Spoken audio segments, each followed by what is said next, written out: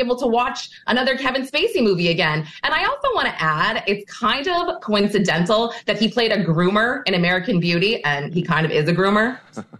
Lauren Conlon, now he may sue you. Thank you. Appreciate it. That does it for us tonight. Ashley Banfield starts now.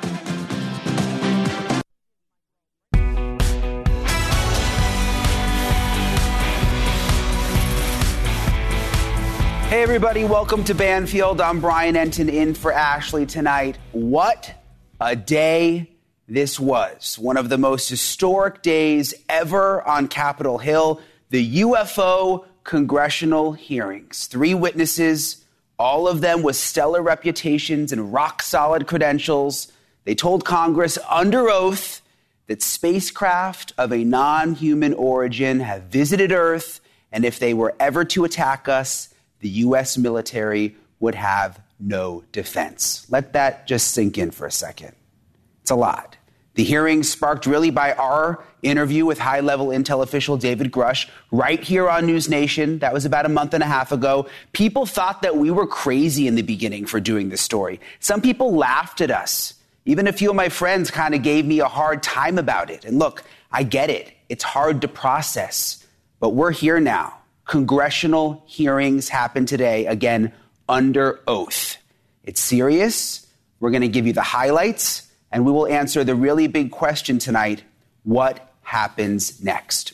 Also tonight, we are staying on the case of the Long Island serial killer. The investigation continues. We have new information tonight about who is going to be prosecuting the case, plus now possible connections to other murders. We've been talking about that, but we've got new info tonight about whether those connections could actually pan out. We have a world-renowned serial killer expert.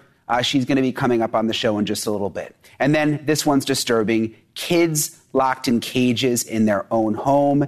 And there is new body camera video of the rescue. Police officers truly saving the lives of these kids. You've got to see this video. It is unbelievable. We're going to show it to you coming up just a little later in the show. But we begin tonight in Washington with that UFO hearing that we have all been waiting for.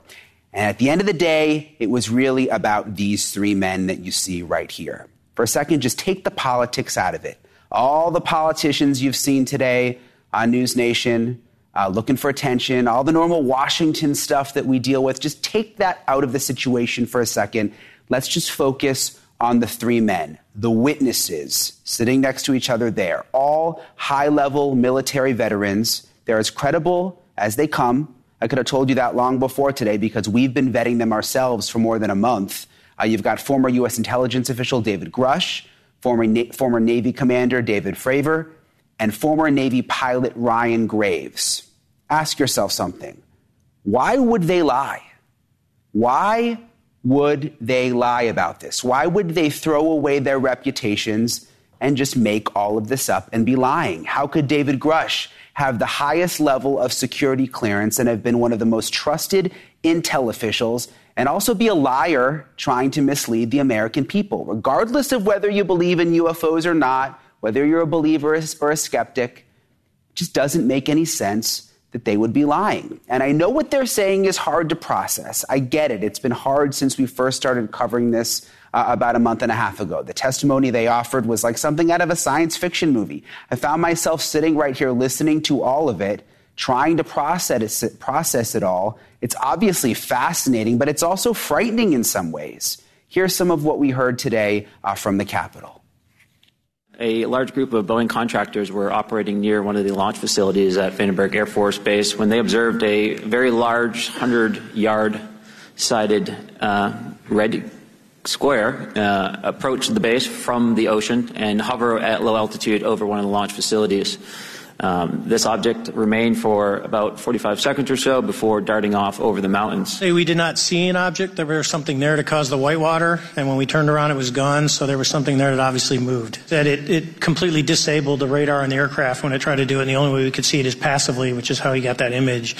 So I think that's a concern on what are these doing, not only how do they operate, but their capabilities inside to do things like this. We were primarily seeing dark gray or black cubes inside of a clear sphere. I'm sorry, dark gray or black cubes?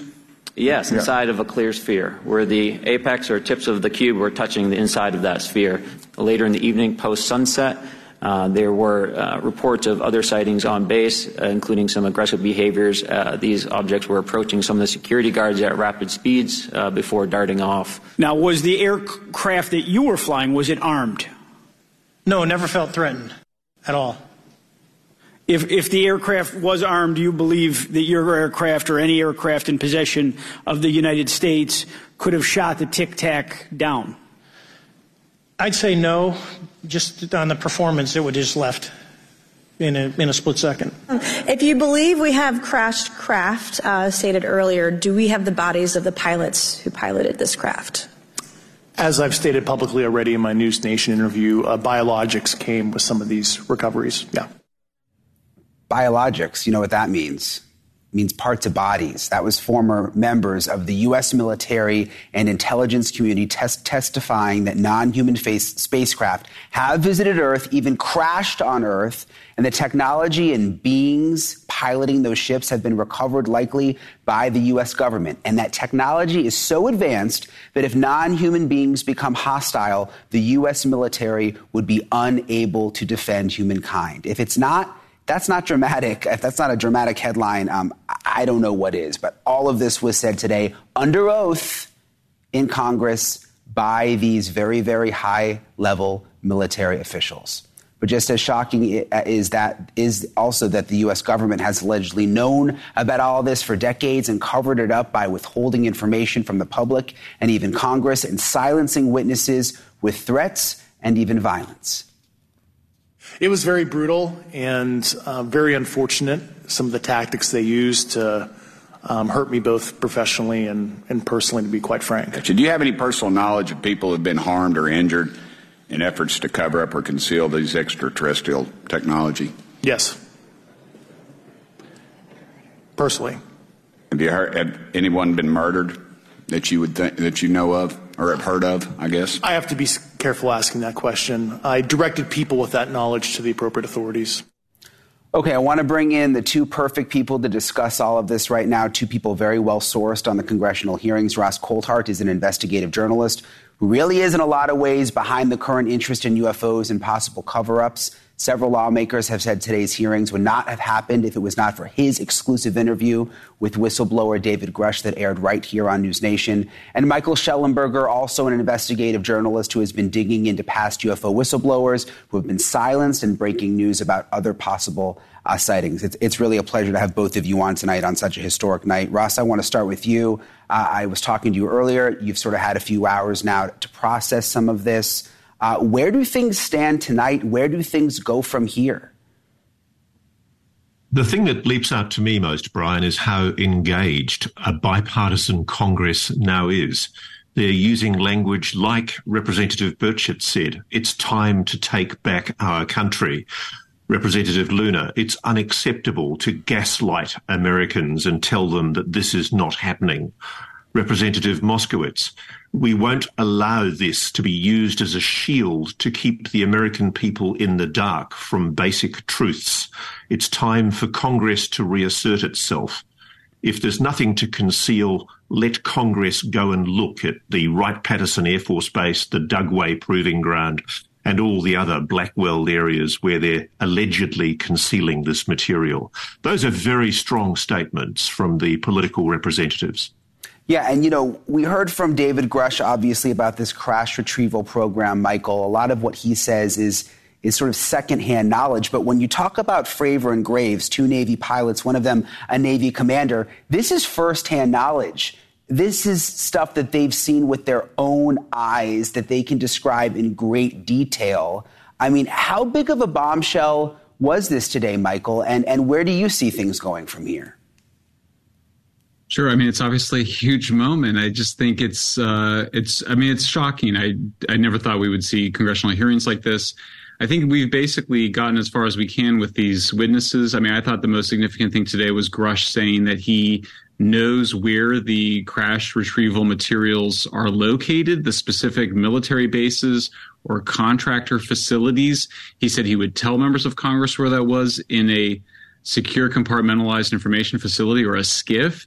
They then said afterwards they tried to get access to a SCIF and were denied that. So, I mean, here you are, we're right up to the precipice of being able to basically go into these places and get it. The ball is now in the court of President Biden and the intelligence community to have to either allow members of Congress to get those materials or give some reason why they can't. We are ostensibly a democracy that civilians control the military. The military doesn't control us. Yep. So this has moved from being a story about non-human intelligences to a story about abuses of power and about democracy and about the rights of the citizens to understand what our government is doing. In terms of public pressure, Michael, where do you think things stand tonight? Because, we covered the hearings from beginning to end on News Nation, uninterrupted so people could see for themselves. I glanced down, though, CNN, Fox, MSNBC, they didn't have the hearings live. Do you think this is breaking through with people? Because surely it's going to take people being interested to really pressure the government to disclose more information. Yeah, I mean, I think so. First of all, compliments to News Nation and certainly to Ross. I mean, you guys have done incredible work bringing attention to this. It also shows the power of the internet and people like Joe Rogan who have elevated these issues. And I think what you saw, the coverage by the Washington Post and the New York Times was perfunctory, inadequate. I think it's reflective of the obeisance that these mainstream news media have given to the intelligence community. We've seen it on other stories, non-UAP stories around abuse of power relating to the FBI, Department of Homeland Security, questions of censorship, other issues that we're concerned with. We see a similar deference to the intelligence, security, and military organizations. So in that sense, I think that's what this reflects. I think that there's still obviously taboo related to the topic, but it's significantly diminished. And that taboo exists mostly among elites, much less, I think, among the general public. Yeah, I found it one of the most thrilling parts of my career to be working at a startup and not be working for the mainstream media and be covering this the way that we have. And it's been just interesting to see the way that it continues to be ignored by many outlets out there. Ross, I want to ask you something, though. Even if you're a skeptic, what I found so interesting about the hearings today is there's clearly something secretive going on. And there's this whole issue of a secret government program, whatever it is, being funded by taxpayers, like almost a stealth program that even Congress doesn't even know about, which led to all sorts of other questions today, like how is it even being funded? I mean, that seems like something that should concern every single American. Well, it's funny. There are people in Congress, Brian, who do know about the program. This is the thing that I find fascinating, is that the Senate Majority Leader, Chuck Schumer, his proposed legislation indicates very strongly and explicitly that there has been a cover-up. It's not if or maybe. He says categorically in his draft bill there has been a cover-up and that the purpose of the legislation is to elicit answers that are being withheld improperly by different people in the defence and intelligence community. And the reason why Majority Leader Schumer says that is because he has been briefed already about the transcripts of evidence derived by the Senate Intelligence Committee, where witnesses, including David Grush, have given that detailed information. And so Michael's quite right that the most significant thing of the evening to me as well was when David indicated very strongly that there is specific people, locations, program names. He's naming the names. He's saying the people who can be called to give evidence. And he's already done that. He's already provided that information to the Congress. The Senate Intelligence Committee is sitting on this information. The big question now is whether the public, whether we are going to be shared that information. And I have to say, I have my doubts. It's going to be interesting to see how this plays out. It does feel like this was just the beginning, and he made very clear that he's willing to share more in a closed, confidential setting where he doesn't feel like he's violating his security clearances. So we'll see where this goes from here. Ross Coulthart and Michael Schellenberger, I can't think of two guys I'd rather be talking to tonight after such a big day. Thank you both for coming on tonight. Pleasure. Good to be with you.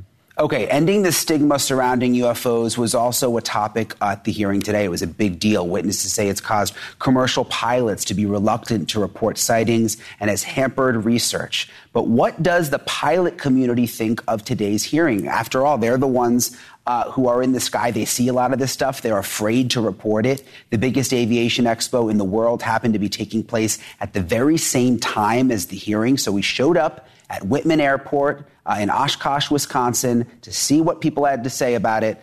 Take a look.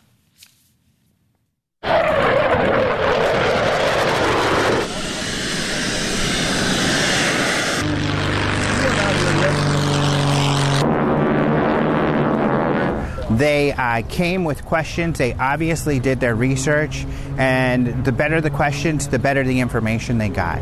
So from these two Navy pilots, we had information such as, one gentleman who had chased this 40-foot kind of large tic-tac-shaped object, saying, look, this thing demonstrated technology that was way beyond ours. It was able to pop in. We chased it. It took off. If there's technology out there that's not ours, that can pop in, do what it wants, and then take off, and we can't do anything about it, that's a problem. We need to know about it. So, it justifies how this is a national security issue and why it needs to be taken so seriously.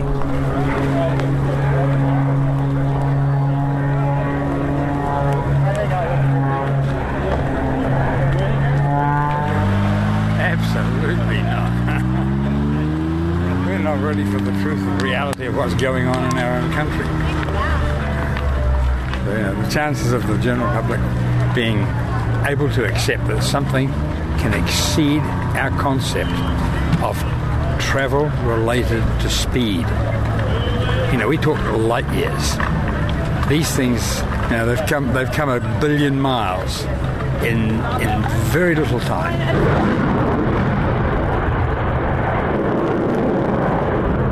I think, the usual argument of, with the vast of the universe, it makes sense that the odds seem in the favor of that being real.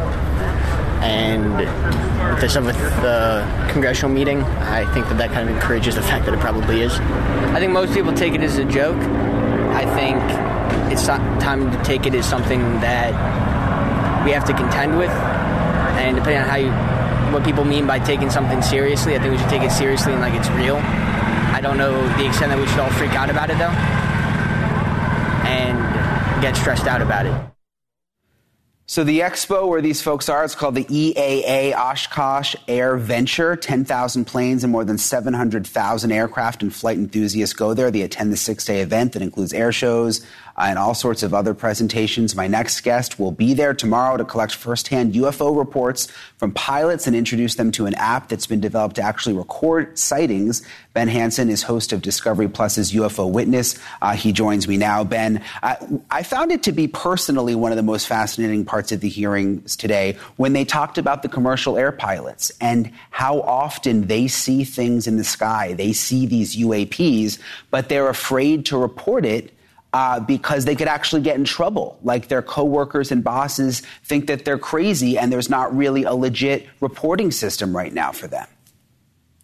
Yeah, absolutely, Brian. And, Ryan Graves, I think, really spoke to this today at the hearings. And about August of last year, I started reporting on pilot reports because we were having dozens of people reporting mainly towards the north, crossing the Pacific and the Atlantic and seeing lights. And although we were able to explain some of that as a new Starlink kind of orbit, a lot of these, what I call outlier cases, started coming forward, where exactly like Graves had indicated, these are doing 90-degree turns, they're stopping, they're hovering and taking off into the atmosphere. And at least a couple of these pilots who came to me were brought into their company, their airline company chief pilot's office, and were threatened basically with their jobs and told not to talk about this. That surprised me because I didn't think that stigma was so heavy, especially in the commercial industry. So is there a way that they can report this information even anonymously where they won't jeopardize their jobs? It's getting there. I think we're still very far away from it because I'm actually speaking on that tomorrow or Friday at Oshkosh about the deficiencies that the FAA has in reporting and the lack of follow-up. It's one thing to report to the government. It's another thing to be that person who comes forward with your company, and now you're getting social media attention on it. And one of them put it nicely and said, I could video a satellite and put that on social media, and my company would say nothing. But if I do the same and take a UFO video and tell people this is what I saw, then I'm in trouble. So we are looking for avenues to do that. Right now, it's probably going to be a civilian private sector solution to this, because it feels safer for them to do that until the government has a better avenue. Yeah, it's a shame that there's such a stigma, Ben, out there. And also within the government. They talked about that in the hearings today within pilots that, work for the Air Force, other military branches, career military employees. They don't make a lot of money as it is. They don't want to risk losing their job. Absolutely. And, we kept coming back to that. And I really liked Representative Luna's opening statement where she, said that this has been going on for decades. And the government has not only, I think more than circumstantial evidence that there's been not only censorship, but telling people to be quiet, threats. But what do they do when the sightings increase and we get these credible accounts like the Tic Tac and all these things coming forward? There is no response. That is the most frustrating thing, is that they're quiet and they just have done nothing, she said, to calm the concerns. So if you're not going to do anything to tell the people and you're just quiet and say, well, it's not a need for you to know, that is not an answer. And it's not anything that is, I think, in the long run going to help this conversation. Yeah, and I know you're actually working on an app right now to help sort of resolve some of these issues. You're going to be at that conference with all of those pilots for the next couple of days. Hopefully we can check back in with you, Ben, find out if you learn anything interesting. I mean, talking to all those pilots, I can only imagine, especially if they're afraid to talk about it to their companies. You never know what you might find out just sort of talking to them on the side. So, Ben, thank you so much for coming on tonight. We really appreciate it. Thanks, Brian.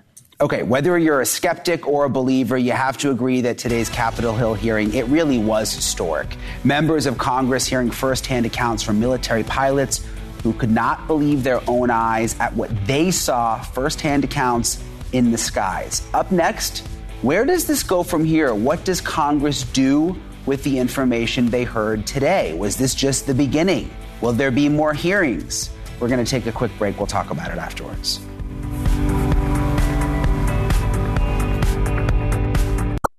Today's historic UFO hearing on Capitol Hill could have gone any of several ways. We could have seen a panel of skeptical lawmakers not taking these witnesses and whistleblowers seriously, but instead, we saw quite the opposite. A public forum, 3 credible military officials just describing what they saw with their own eyes in a congressional subcommittee that listened and asked pointed, directed questions right at the witnesses, all in the name of greater transparency, they say. The former fighter pilots who spoke today say what they witnessed was difficult even for them to believe. I'm not like a UFO fanatic. It's not me. But I will tell you that what we saw with 4 sets of eyes over a 5-minute period, still, there's nothing, we have nothing close to it. It was amazing to see. I told my buddy I wanted to fly it, but yeah, it's just an incredible technology. We would see these objects being at 0.0 Mach, that's 0 airspeed, over certain pieces of the ground. So what that means, just like a river, if you throw a bobber in, it's going to float downstream. These objects were staying completely stationary in Category 4 hurricane winds. These same objects would then accelerate to supersonic speeds, 1.1, 1.2 Mach, and they would do so in very erratic and quick behaviors that I don't have an explanation for. Okay, I want to bring in Nick Pope now. He is a former UFO investigator for the British Ministry of Defense. Also, James Fox, a UFO investigator and filmmaker. Nick, let me start with you. You heard Fravor there saying that he is not a UFO fanatic. I think most people would agree that these were credible witnesses, high-level government people within the military. I asked this question at the beginning of the show, and this is kind of the way I go into any story, not just UFO stories. You try to judge people's credibility. I can't figure out why they would be lying, what purpose they would have to be making all this up. There's no purpose at all, and indeed it would be a criminal offense. I mean, they are under oath before Congress. These are people with little to gain and everything to lose by speaking out like this. And these are witnesses of incredible integrity and credentials. And, it reminds me back when I was investigating UFOs for the Ministry of Defense in the 90s, I would often go to training courses, and Air Force people would come up to me. They would tell me their stories, and I would say, I'll dig out your report for you. and they would look a little bit sheepish and say, well, I didn't make one, because of the fear of ridicule. Because one guy said to me, I didn't want to be known as Flying Saucer Fred for the rest of my Air Force career. This is what these people have had to contend with. And so full marks to them for stepping up to the plate and changing the conversation. James, where do you think this all goes from here? Because obviously so much of this is top secret. They made that clear in the hearing. There are things that they wouldn't talk about in the hearing, that they have to go into like a closed door skiff, which is one of those rooms where you can't bring your cell phone in and you discuss confidential matters. I mean, do you think we're going to learn more, James, or is it possible that, these committees learn more, but the public never really finds out? No, we were approaching a turning point in the last 5 years, and today I watched just in absolute awe of the setting, the impeccable credentials, the level of credibility, the curiosity and the intelligent questions, the bipartisan participation and respect. It was so refreshing. I just sat there in awe. And I remember having this conversation about disclosure with Nick Pope back in 2008 when there was leaks. There was an effort to release documentation, previously classified documents. And I said to Nick at the time in England, do you anticipate any kind of disclosure? He said, think of disclosure with a small d, drip, drip, drip. Today was a deluge. But it was stuff that we already had heard, in a sense. I mean, the pilots had shared their stories before. I think what makes it so significant, though, is, this is a congressional hearing. It's on the record. It's under oath, as you're saying. Oath. And I think we need to pay special attention to the ICIG, the Inspector General of the Intelligence Community, Thomas Monheim. And I'm told that he has been 11 hours of meetings with Mr. Grush, and he's provided the names of the organizations, the names of the programs, the location of the programs, where this stuff is. He's also going to meet with members of Congress and the Senate Intel, and he's going to be. This is not a story that's going to go away. I can assure you of that. And there was one little nugget within the hearing that I don't think a lot of people picked up on because there was so much explosive stuff that you could latch onto. But David Grush said that one of his colleagues with direct knowledge of the crash retrieval program, who had actually seen the craft, had submitted a confidential document to the Inspector General. That was new to me, which would mean the Inspector General, Nick, has a firsthand account and a name of someone willing to put their story out there. So absolutely. What happened today is there was a trail of breadcrumbs laid so that Congress can follow. Obviously, David Grush and the other witnesses have to be very careful. But I think clearly conversations have gone on behind closed doors between some of these witnesses and the staffers. And a strategy has been formulated, which we saw unfold today, whereby some of this information can be unpacked in a way that it doesn't compromise David Grush, who has to tread very carefully here. Yeah, he's received death threats. Many of them have, and that's a very real thing. Nick Pope, James Fox, thank you so much for coming on tonight. We really, really appreciate it. Thank you so much for having me on, and thank you for your coverage, your continued coverage on this topic. Yeah, absolutely. We're going to stay on it. I really do feel like this is just the beginning. Okay, but still to come tonight, we are going to switch gears a little bit. There's a long list of eerie similarities between the 4 victims linked to Rex Heuermann and the 4 women found behind a motel in Atlantic City in 2006. So Rex Heuermann, Long Island, Atlantic City murders, are they connected? We've been talking about it. One detail stands out the most. It's the position of the bodies. Did the killer arrange them on purpose? If so, why? We are joined by a world-renowned forensic psychologist, really knows serial killers better than anyone else. We're going to be able to ask her about that. That's coming up after the break.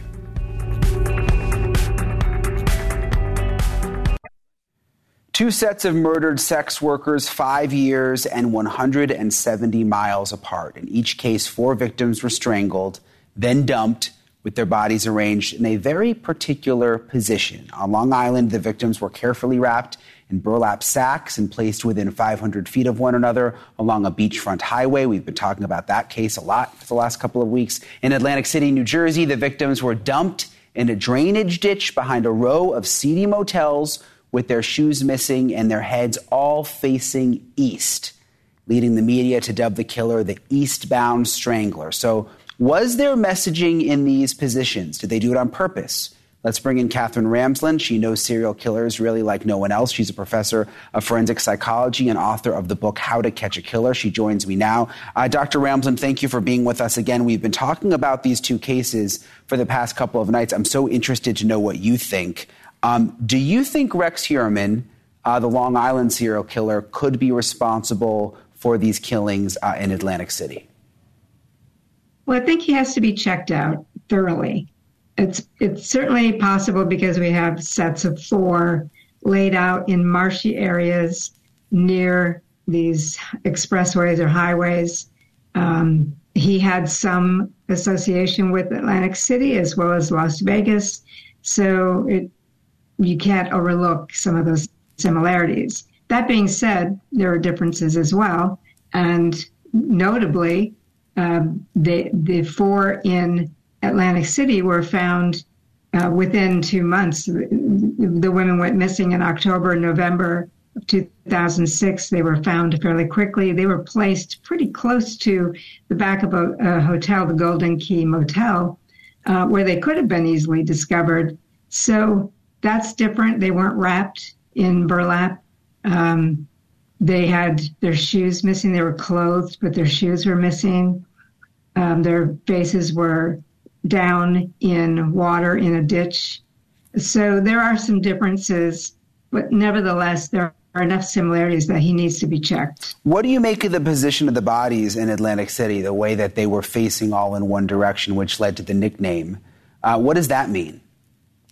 Well, it kind of depends on exactly how they were placed, because if they were placed to put their faces into the water that was in the ditch, and one of the police officers suggested that was to wash away DNA. I'm not sure. Nobody knows. It could be a ritual, might be a religious ritual, or it just could be that he dumped the first one that way, and he just kept doing the same thing with the others. Do these sort of killers, if it's 2 separate killers, if it's the same person, do they normally go back to the scene where they've buried bodies or left bodies? Is that a common thing that you've seen, or do they normally do it and then never go back? It really depends on what the body means to them. Someone like Ted Bundy saw his dumping areas as almost religious. They were sacred spaces to him. The bodies belonged to him. He would go back and visit. Some have gone back to actually have sexual contact with the corpses because they consider that they belong to them. But those who are really just killing them for practical reasons, that is to eliminate witnesses to how they were treated. For example, if they've been tortured, they might not go back at all. Depends on really what the bodies mean to them. Interesting. The fact that it was sex workers in both Long Island and also Atlantic City. Should we read into that, Dr. Ramsland? Is that common? Does that mean there could be a connection? Or does that happen quite a bit and it doesn't really, make you think much? I think sex workers they are in a high-risk occupation. They will meet people in places that might be dangerous. They will get into cars. They will go to homes alone. So they're in a high-risk occupation. They already know that.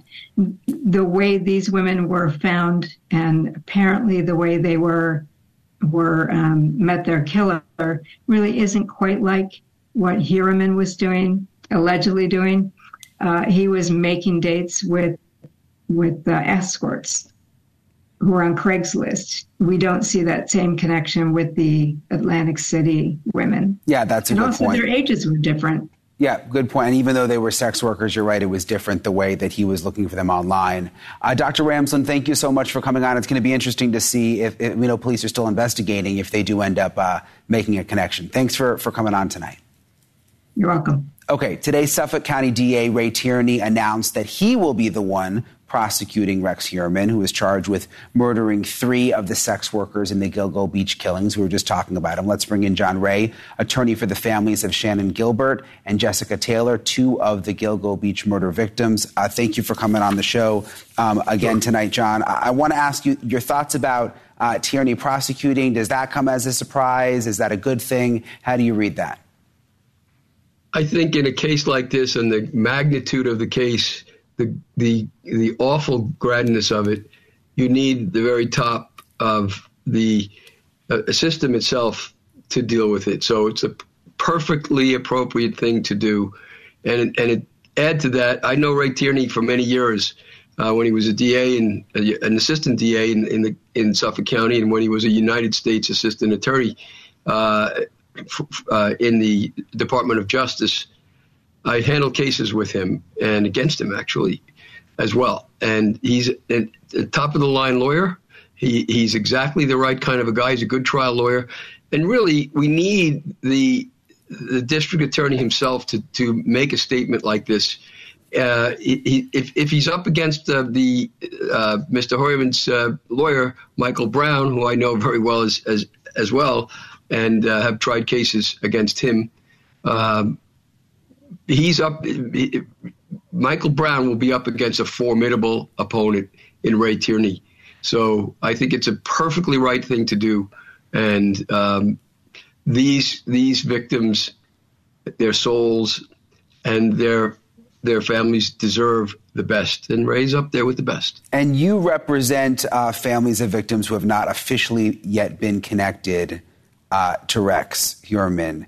Have you gotten any information behind the scenes that they're getting closer to a possible connection? Any updates on the investigation that you can share? No, we don't. You're speaking about Shannon Gilbert's family and Shannon Gilbert.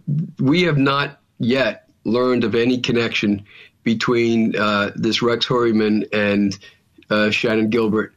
There is a good deal of evidence that there was a group involved in the slaying of Shannon Gilbert.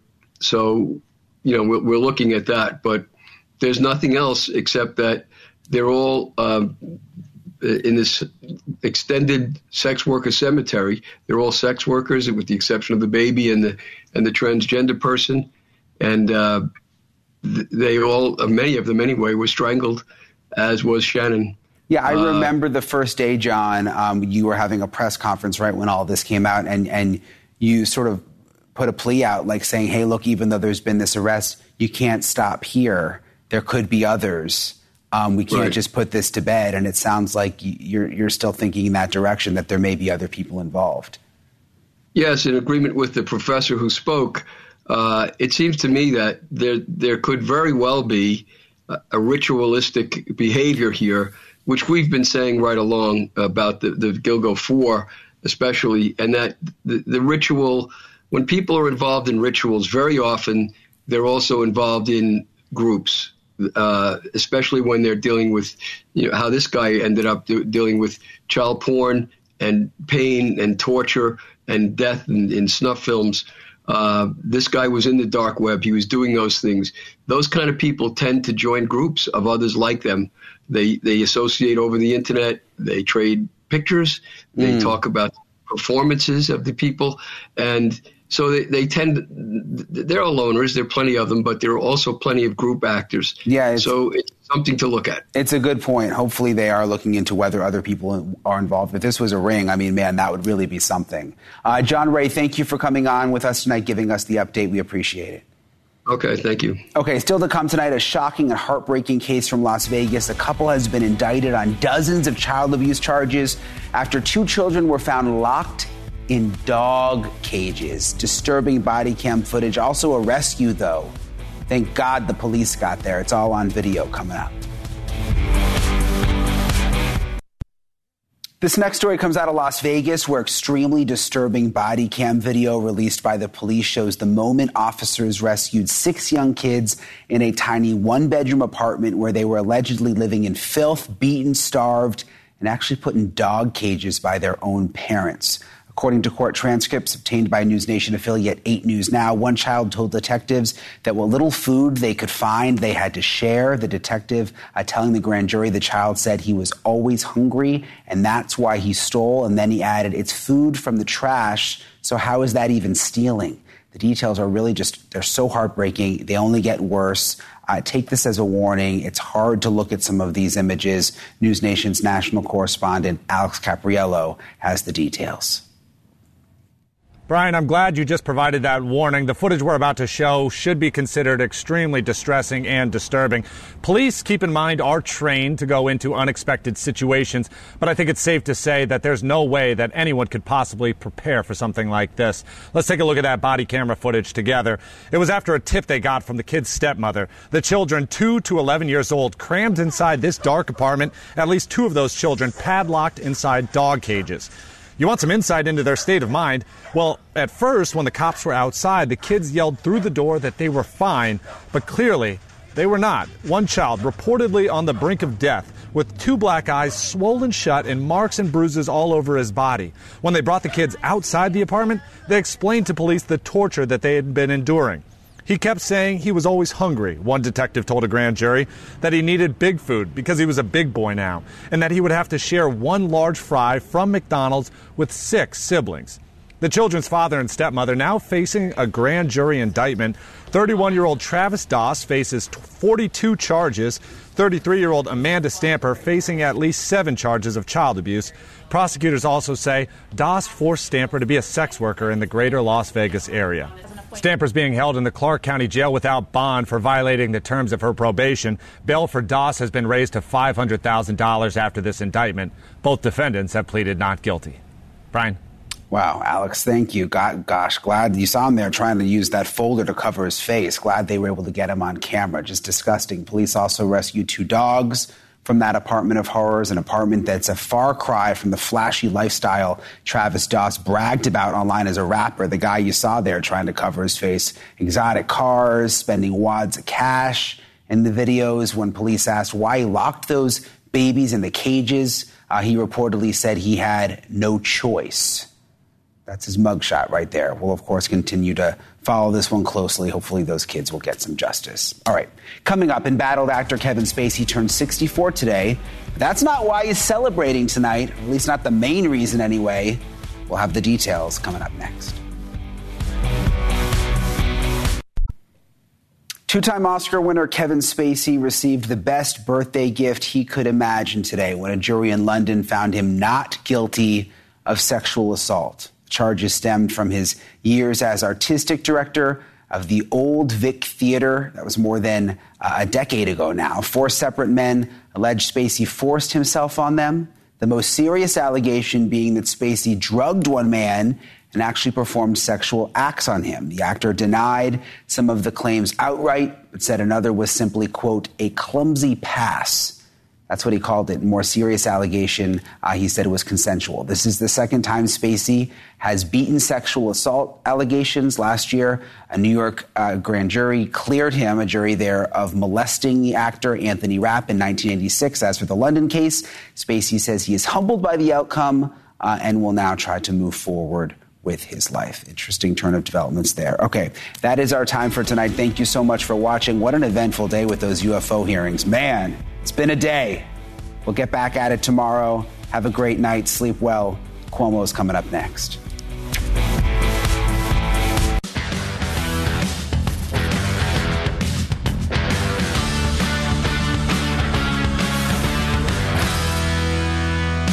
I can't go beyond what I've already stated publicly in my News Nation interview. If you reference my News Nation interview, as I've stated publicly already in my News Nation interview. An article by News